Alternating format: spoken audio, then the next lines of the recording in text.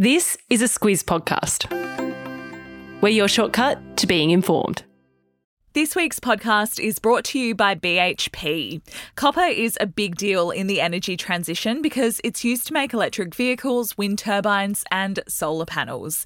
When it comes to producing copper responsibly, it's happening now at BHP. Good morning, I'm Alex Ty. And I'm Claire Kimball. It's Friday, the 20th of October. In your Squiz today, Gazans wait for aid. Xi and Putin make their pitch. The Sydney Opera House at 50. And welcoming the weekly wrap. This is your Squiz today. US President Joe Biden left Israel yesterday, having helped to secure an agreement with Israel and Egypt to allow an initial 20 trucks with humanitarian aid to enter Gaza.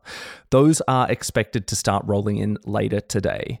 It's in focus at the moment because reports say Gaza is on the brink of a major health and sanitation crisis unless supplies of water, food and medicine start reaching people soon. And even getting those supplies through a bit later today is too long to wait for the United Nations. It says that there's an unprecedented catastrophe that's unfolding and any further delay mustn't be allowed. That aid is meant to get in via the Rafah crossing, which is located on the Egyptian border with Gaza, but it's actually quite complicated. The first problem is that Egypt's got to do a repair job on the road because it's been very badly damaged by those Israeli airstrikes. And second, Israel has demanded that each truck that gets through is thoroughly checked by the United Nations to make sure that it's only carrying food, water and medicine. Egypt's got a tricky role in this crisis. That Rafah crossing is the only access to the besieged territory not controlled by Israel. And Egyptian President Abdel Fattah el-Sisi is a significant voice in the region who is calling on Israel to be measured because he thinks that any military escalation may get out of control. Yeah, he's very worried that if Gazans are forced to leave the Strip, it's Egypt that they'll go to. And Sisi doesn't want to see that for two reasons. The first is that he reckons that his country's north would become labelled as a base for terrorists because he says that some of those who flee will want to continue to target Israel. So that's an issue. And Sisi also says that he wants Palestinians to stay put because there's no way to argue for a Palestinian state if the people aren't there. Now, Claire, as we head into Friday, there's a couple of things to put on our radars. The UK Prime Minister Rishi Sunak has arrived in the region for talks with Israel and Arab leaders, so let's see what comes of that. And President Biden is set to address his nation this morning, where he's expected to make the case for Congress to back a $100 billion package for Israel and Ukraine. Meanwhile, on the other side of the world, President Xi Jinping and Vladimir Putin are pushing for a new world order. Xi has told leaders from the global south, that's the developing countries in Asia, Africa and Latin America, that, quote, geopolitical rivalry and bloc politics are not a choice for us. Yeah, it's a pretty pointed remark given what's unfolding in the Middle East. And he did that at China's 10th anniversary Belt and Road Summit that's happening in Beijing. That's the summit that Putin has travelled to China for. And what the analysts say is that Xi believes that China is a force for global stability, whereas it's America's grip on power that he reckons is the problem at the heart of the conflicts and all the big problems around the world. As for how that assessment aligns to Russia's invasion of Ukraine, Putin points to the meddling of Western nations as a big part of what forced that decision to undertake his special military operation. At the summit, Putin said that he and Xi are, quote, moving forward very confidently. You would need a library to house all of the analysis of the consequences of the referendum result.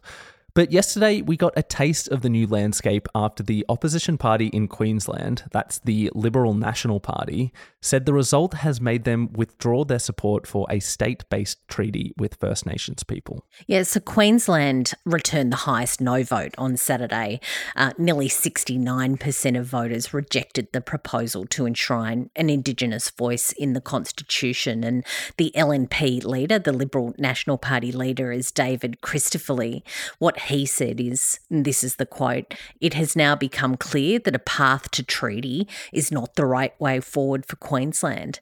What happened after that is Premier Anastasia Palaszczuk responded, saying that that means that the process is effectively stalled because to move forward with it needs bipartisan support. The fallout from the referendum is also playing out in other states. South Australia is pursuing its own voice to Parliament, but there are new questions about that given the low levels of support for the referendum in that state. And in New South Wales, Premier Chris Minns says there are no easy answers when he was asked about what's next for his government. This week, our podcast is brought to you by Aware Super. As one of Australia's largest profit-for-member super funds, they have a range of helpful tools, like their My Retirement Planner, which allows you to see how much you'll need for retirement and provides an easy-to-understand plan of how to get there. And better still, it's free for all. Read the PDS and TMD at aware.com.au. Claire, it is safe to say that the integration of artificial intelligence has some people on edge, but I reckon even the harshest skeptic might be won over by this latest development. Microsoft has developed a new AI assistant that can go to meetings for you. Alex, that might be overstating things just a little bit, but this is definitely going to appeal to people, and by people I mean me. What it can do is spit out a summary of your Teams meeting, which is really excellent if you drift off somewhere in the middle of that call. It can also draft emails, it can create Word documents, can do graphs and spreadsheets and also PowerPoint presentations. What Microsoft says is that it can do that in moments. It's a new program called Copilot. Microsoft says that it's going to eliminate the drudgery of work. But some worry that tech like this will replace workers. It uses the same tech as ChatGPT, and early users say that it has a bit of a way to go to do these tasks really well. But Claire, it's just amazing to look back and think that ChatGPT wasn't even launched a year ago. It was November last year. Yeah, haven't we come a long way since then? You'll forgive me if I don't sing happy birthday, Claire, but I do want to say happy birthday, happy 50th birthday to the Sydney Opera House. Yeah, I think we can forgive you for that, Alex. So. Thank you. And look, the iconic Performing Arts Centre, which of course is on Sydney Harbour, it was officially opened by Queen Elizabeth on this day in 1973. And just to give you a bit of a potted history about that building, there was a design competition that was launched back in 1957 and there were 223 entries. The Danish architect Jørn Ottsen was the winner, and it was a very unique design, but it proved very tricky to build. It took 14 years to build instead of 4 that they were expecting. It also cost $102 million instead of the original budget that was just $7 million.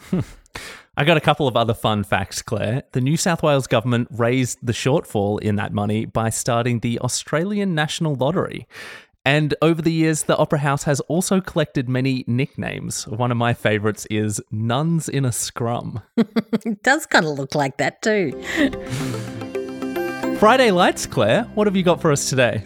Alex, I've been craving pasta all week. I've kind of held off because I want a nice pasta, and I think that takes a little bit of effort. But I am lining up for a very classic tomato and garlic and chili kind of sauce. It just takes a little bit of effort, but it's high reward. So highly recommend that for the weekend at some point. That sounds excellent. And also you get the smell of slow cooking pasta in your house. Delicious. Squiz the day, Claire. It is a good day to get across some housekeeping from us. First is to say thank you so much to all of those who have done our 2023 media and news survey, and also to say that you haven't missed out if you haven't got to the survey yet. We are really keen for some more Squiz podcast listeners specifically to fill it out for us, so I will pop that link to the survey into our episode notes. What else, Claire? So Kate and I will be in your podcast feed tomorrow, as we are regularly on a Saturday these days, but it's not the Saturday Squiz anymore. It's now the weekly wrap. So if you're a regular listener, you'll be pleased to hear that The name really is the only thing that's changed. But if you haven't got into it yet, we just reckon the new name is a better description of what it is, which is that we wrap up the news of the week. Also, we tell you what to look out for the week ahead. So Squizzes can get into the weekly wrap tomorrow. It'll be in this show feed, so you'll find it in this feed early on Saturday morning. That's it for us. Have a great Friday and weekend, and we'll be back with you on Monday.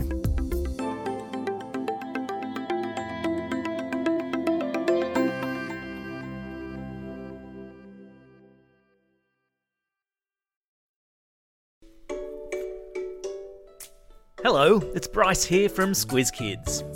Kids and fiscal policy go together like peaches and cream, which is why we're excited to present a special Squiz Kids Q&A this week with Federal Treasurer Jim Chalmers. It's the podcast where the kids of Australia get to ask the questions.